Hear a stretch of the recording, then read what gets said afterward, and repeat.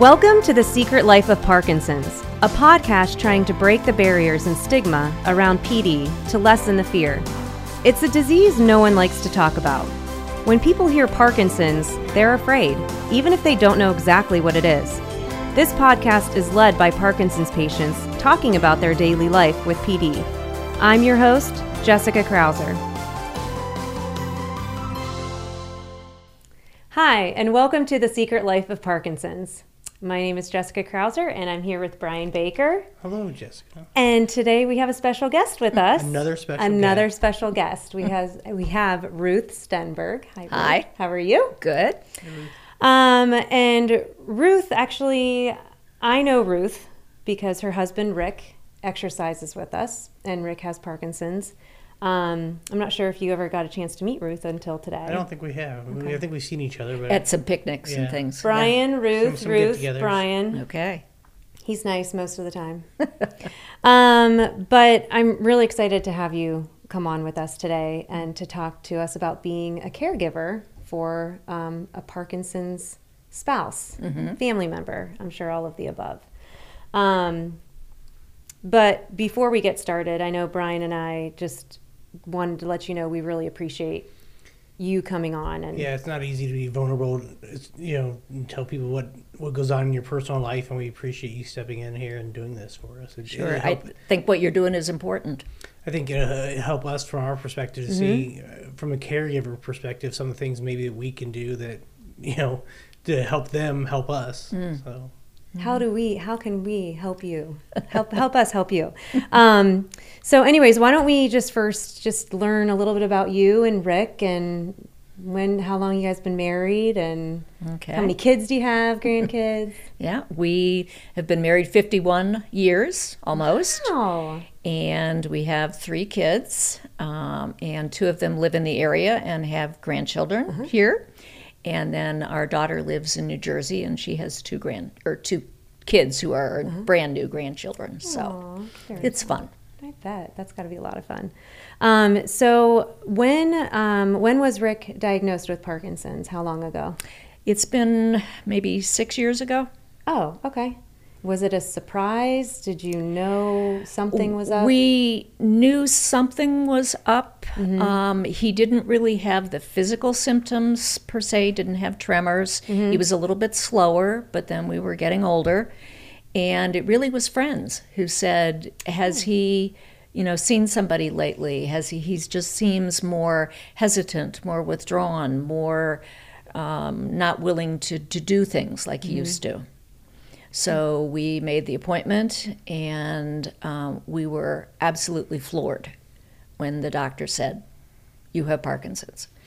And So did you make an appointment with a neurologist or? Well, his primary physician made the appointment or gave them a referral. Did the primary physician give you any kind of heads up, or did he just refer you over? No. So it was a complete surprise. It was a complete surprise, and part of the really bad part is that his father had Parkinson's.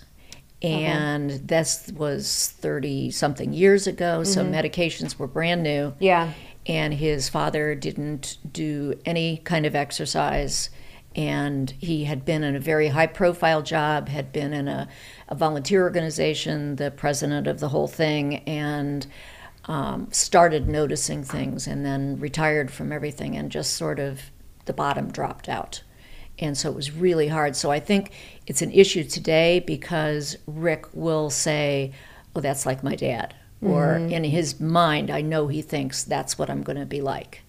And because his father didn't have the support, his mother didn't have any support, didn't understand, there were a lot of struggles. So what kind of support do you guys feel that you have now that Rick's parents did not have? Well, I think the medications, the fact that there's so much more known about the disease and that they're continually tweaking things. I think the PD Next Steps family, really the incentive to exercise. He's exercised his whole life. I mean, he used to go to the Y and open the doors at 4 a.m. and exercise. So this has been a lifelong thing that he's done, which I think has been good for him. But I think the knowledge that we've been able to gain, the support, the friendships, all of the above has really made a huge difference. How has it affected you? Because that was one of the things that we wanted to talk about. Like, we always talk about the patient's journey. What has like your journey been as being the care partner? Like, when he was diagnosed, like, what did you go through? Well, and I had obviously known his father when he went through that, so I had some of the same expectations that within a year he would be, not mobile, not able to talk. Yeah. I had a little bit of that too, and I think it's a bit of a dance, sort of, because I want to be supportive. I want to put him in situations where he's going to thrive and enjoy what he's doing. On the other hand, I've kept up my entire life. I mean, I don't work anymore, but I'm very active in volunteer and exercise on my own. So some of the times you just worry, am I doing enough? Am I doing too much? And that varies according to what's going on with him. So to me, it's very much, no day is like yesterday. So let's talk about your traveling. Because did you guys always travel? Yes. Far, or you just do like road trips? Like, what type of? No, Rick was a scuba diver, and so our two sons took their certification, and he took them on trips where they could go diving. We took the boys, because our daughter was too little, out west on the train. We've gone to Canada many, many times. So we did a lot of traveling when the kids were little, because everybody kept saying, wait until they're older, and I thought, I'm not going to wait, because they're never going to be this way again. So we've really done a lot, and then we've continued after the kids left to do the things that we wanted to do. Yeah. So how has the Parkinson's impacted that at all? Has it at all? Well, the first year after he was diagnosed, we were supposed to do a long distance bike ride. We've always ridden bikes, and we've done some trips with Road Scholar that involved biking in Florida. And we were signed up to do another one, and he basically said, I don't think I can do this. So Did he physically think he couldn't do it, or yes. Emotionally he just didn't No, physically. Because even when we were on the previous one, he was always at the front of the pack when we rode. And he was behind and struggling somewhat physically. So he still said, that was just an aberration. I just wasn't feeling good, whatever. So we signed up for another one. And that was when, he said, I can't do it. So did you just take time or a year off from traveling altogether, or just staying away from those types of activities? Yes. Okay. Yes, because we had planned to do a week on the other end of that trip in Florida. So we went ahead and did that part. We just didn't do the bike part of it. How does he do with traveling? How are you guys? He has a lot of anxiety about it, but he's created a system. I mean, he has a list of, this is what I am taking with me, and he knows where he's going to put it. He keeps his meds in a special backpack, and they stay with us no matter what we're doing, because he's concerned about leaving them or losing them. But I think it's the anxiety more.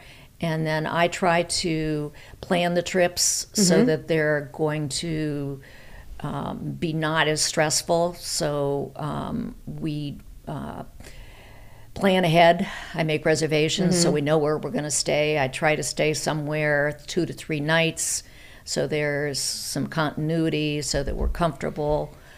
We just took a train trip, and that was a little bit unnerving just because it was new, and it was COVID, and that was a little bit of an issue. But we're glad we did it. And where else do you go? Well, we've been, in the last year, we've sort of lucked out with COVID kind of stuff. We did a boat trip around New England, around the ports of New England. Nice. And for Parkinson's people, I think, at least with the anxiety, being able to unload your clothes into on a ship, and then not have to repack and unpack and that stuff made it nice. What? I'm just thinking, right after I got diagnosed, I just had to travel for work. I couldn't zip my suitcase. Oh, really? Yeah, I had to have somebody help me zip my suitcase because I couldn't.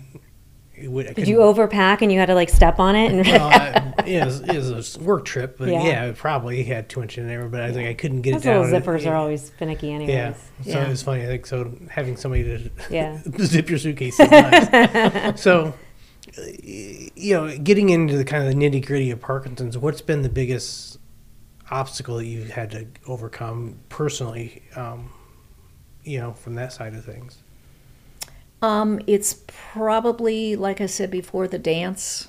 That, what I've done before, what I did yesterday may not work as well today. So being able to sort of adjust. One of the things, and he knows this, that really bugs me is when we're supposed to be somewhere. Mm-hmm. We always have been late for everything we've ever done. So, but it just takes forever to get somewhere. Mm-hmm. And so that's been a frustration of mine because we'll be ready. I think we're ready, and we're not ready. So I'm late all the time. Everything. So maybe I should start blaming it on it's Parkinson's that's making me late. But and he's come up with the list. He has 6 things that he has to have with him before we leave the house, and that's made it a little bit better. The first big trip we took after he was diagnosed was a river cruise in Vietnam and Cambodia. And that was the big thing, was still leaving the cabin and do I have everything I'm going to need? Uh-huh. But that's where he came up with the 6 things. Yeah. And so that's a reassuring thing that he can do. Yeah. Are the 6 things like more than just medication? Oh, it's like watch, phone, glasses. Okay. Like as long as he has keys, those things. Yeah. Okay. Yeah. So traveling was one of the hot topics at our house when I was first diagnosed because, I was diagnosed at 37 and we're at the height of our careers where we're trying to save money for retirement and other things so we can, we travel now, but not like what I expect that we would do. Mm-hmm. And that the travel piece came into question a lot of, will I be able to, and will, can I go on long walks if we go to Italy or Greece, or am I going to want to get on a plane? Did you ever think of that? Like, I have this. That causes me anxiety right there. When I think about leaving my house to go spend the night someplace, or go to even just a friend's house hang out for the evening, that causes me anxiety. Really? Yeah, because it's like, how am I going to feel? I start thinking about days before, like, what if I don't feel good? And instead of just before, you just go with the flow. So you put yourself in that. Yeah, I totally do. And I was like, I won't commit to going to a cookout because I don't know how I'm going to feel that day. But I know I'm going to feel fine. I know I'm going to do fine there. When I stop. But you talk yourself out of it. I think it's a build up to it, and like the anxiety. Like it's going to my parents to stay the night at my parents up to the Lake Erie. That just, how am I going to sleep? Am I going to be able to sleep well? And really, that stuff just runs through my head. Like, I don't think of any of that. Oh, like what am I going to do if I don't sleep well? And what if I don't feel well? And and my dad and I go fishing a lot. So what if I don't feel like going fishing? And I always do. I do, but it's a thought in my head. Yeah. I'm not going to. Yeah. But I've never had a situation where I'm like, like when my son traveled for playing lacrosse, like we'd travel out of state, and it never bothered. Never had a thought. Like I'm not going to miss his lacrosse game. So I never thought about that. So it's like the reason behind it or something. So as long as you got a little motivation to do something. Yeah. Well, and I have to pretty much convince Rick to go. I'll start slow and say, how about we think about doing this? And he'll, I don't know. And then I wait a week or two and I say, well, look, I just saw something on this place and that sounds like fun, doesn't it? Mm-hmm. And so by the time, and with the train, I knew that would be stressful. And I said, this is what I want to do. This is how much it's going to cost. This is how it's going to work. And he said, let me think about it. So he thought about it, and he said, if that's something you really want to do, we'll do it. Do you think traveling helps him in some ways? Like if you guys didn't travel, like if you were just like, this is what he's dealing with, we just can't go anywhere, we're strapped to being home. What do you think that would do to him, like emotionally or physically? Do you think it would be different? I think he really benefits from the travel. Once he's doing it, he's never said, I don't want to do that again, or I didn't have a good time. I mean, he'll talk about what we did or what we saw or whatever. So I know doing it is good for him. Frankly, it would probably be me that would be feeling really restrained, and I'm afraid I would get resentful. But that hasn't happened. Yeah. So. Oh, that's good. But he's once he does it, he's much better. Yeah. Yeah. But the thought, like the anxiety, like you were saying, of how's it going to go? The buildup of it's worse than in my head than actually doing it. So. Yeah. Yeah. And there's a decent number of people within our little Group, I guess, that travel. cohort, whatever you want to call us. They travel. Community. Our community, I guess. Yeah. Well, and I think too with COVID, you've had to be careful. We've been limited to where you can go and when you can go, and that's a concern. Yeah. Yeah. But I do have to say though, again, like I was to the point of our community, like how many people go to Florida and Arizona and like all these different places. I know a couple of them one just went to Spain, another one's going to Greece. So that has me energized and feeling like, okay, like there are people that I see who've had it for years and they can do it, like, I don't want to say without a problem, but they plan for it. They, take other things into consideration and can still do it. And I think that's really big. Yeah, I think it's just like for me, I always just tell people, like, if we're going to go do something and I don't feel like doing it, just go do it and don't feel bad for me. I'm going to stay and relax and sleep, and I'll feel better. But I guess that's part of the anxiety of having. I don't want to ruin anybody else's fun, so I don't want to. I don't want to be the party pooper. Well, I build in, a nap times. I build in times when we're not going to do anything. What? Can you plan my vacation? Can we just go on vacation with you? So, like, is there any advice that you've gotten from other caregivers, or that are there other caregivers that you talk to? Like that, do you have your own community? Yes. And who is that comprised of? For the most part, it's spouses, wives, and people will call each other. We'll go out to lunch. We'll get together. I think people feel pretty free to call each other. That's good. And say, I'm having a really hard time. What do you think? And so I feel the support because of PD Next Steps. The support that's there. It's because of the Care Partners group. Yes, that's there. Okay. Yeah. What about family? Did you guys talk to family right away when?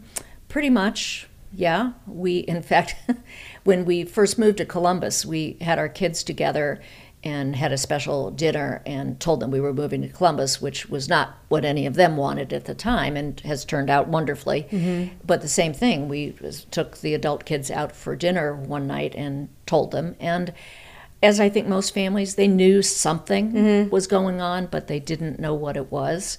And at least the boys remembered their grandfather. So immediately that was their first thought too.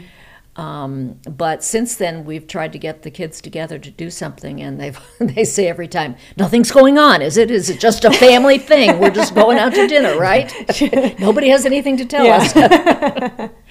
Well, that's good, though. I mean, it's not, I know it's hard for people to be open and honest with their family members or, friends, and but I think it helps through, like, the healing process, or at least the support, to have that type of group and that ability to share. And I think, again, long-term friends knew something was going on. It's very hard to hide. Yeah. And he still doesn't have a lot of the physical symptoms. It's more, he does have a few, but most of it is the emotional, psychological, cognitive issues. And those are hard to hide. And those are hard to diagnose and get certain medications for. Not that it's hard to get medications for, but there's not always a medication for certain things, or right? It's just like other medications. You start taking this and then it reacts with this, and then it's too much of that, and it's too, so the tweaking of it is really important and sort of an ongoing. So if you had to give any advice to a caregiver, a new caregiver, what is something that you wish you knew or that you could tell somebody? I hesitate to say educate yourself because there's so much stuff out there, on the internet, but go to the sites that Michael J. Fox and the Parkinson's Foundation and get information. Ask your doctor for information. Go with your partner to the appointments and be a backup, because I know, at least for all of us, I think we go to the doctor and they say, how are you? And you go, fine. But, so I always feel like I don't say anything at the doctor's until there's something that he's missing. And then I figure that that's my job to chime in and make sure that's so. I guess, life goes on, and it's different now than it was. But other things are happening as well. Other things are making it different. So just be as flexible as you can be. So what is something that Rick does maybe, or that helps you out helps you help him? Occasionally he'll tell me, like he'll have trouble finding a word and I won't say anything. And then afterwards he'll say, thank you. He said, I knew I was going to get it, but I want to do it on my own. That's good. So he's good at feedback.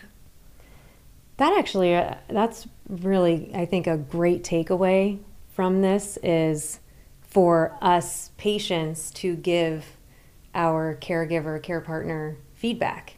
Like let them, like I'm, at least at this stage right now, I'm the opposite. Like if I can't find a word, like I'm annoyed that I can't, and I'm like, just somebody to say it for me, But telling them, just saying like, I like this or I want this, because no one can read your mind, and you don't know, like in any situation, I always feel like people always have issues of like, I don't know how to react or what I should say to people or what I should do, this and that. And so if we as the patients can just be open and upfront and give that feedback, I think that's really good. And sometimes he says, I didn't like that you did X or Y, and that's important too. Yeah, not all feedback is good feedback, right? Oh, all feedback is good. This is not positive. Yeah. That's a better way to put it. So, okay, well, thank you so much for coming. Again, we really appreciate you just opening up and sharing the information that you had to share, and it'll go a long way with a lot of people, I'm sure. Appreciate it. And we appreciate, I'll speak for the other care partners, we appreciate you guys and reaching out and doing what you're doing, educating people. Thank you. Well, in our last 30 seconds, I'll leave you with this. Caregivers come in all forms: a parent, spouse, child, relative, or even a friend. So for all the caregivers listening out there, I know a lot of mine and Brian's are listening. We want to say thank you, and we appreciate all that you are doing. Being a care partner can be a roller coaster of emotions, I'm sure. So find programs and resources like the Michael J. Fox Foundation and the Parkinson's Foundation so you have the tools you need to stay healthy and feel supported. Thank you guys for all that you do, and thanks for tuning in. The Secret Life of Parkinson's is produced by Melissa Carlson and Steve Brandenburg. To contact us, email info@thesecretlifeofpd.org. The Secret Life of Parkinson's is not responsible or liable for any medical advice, diagnosis, course of treatment, or any other information obtained through this podcast. The information provided by The Secret Life of Parkinson's is not intended to be a substitute for professional medical advice, diagnosis, or treatment. Never disregard professional medical advice or delay in seeking it because of something you heard on this podcast. You are encouraged to consult a physician for a definitive diagnosis.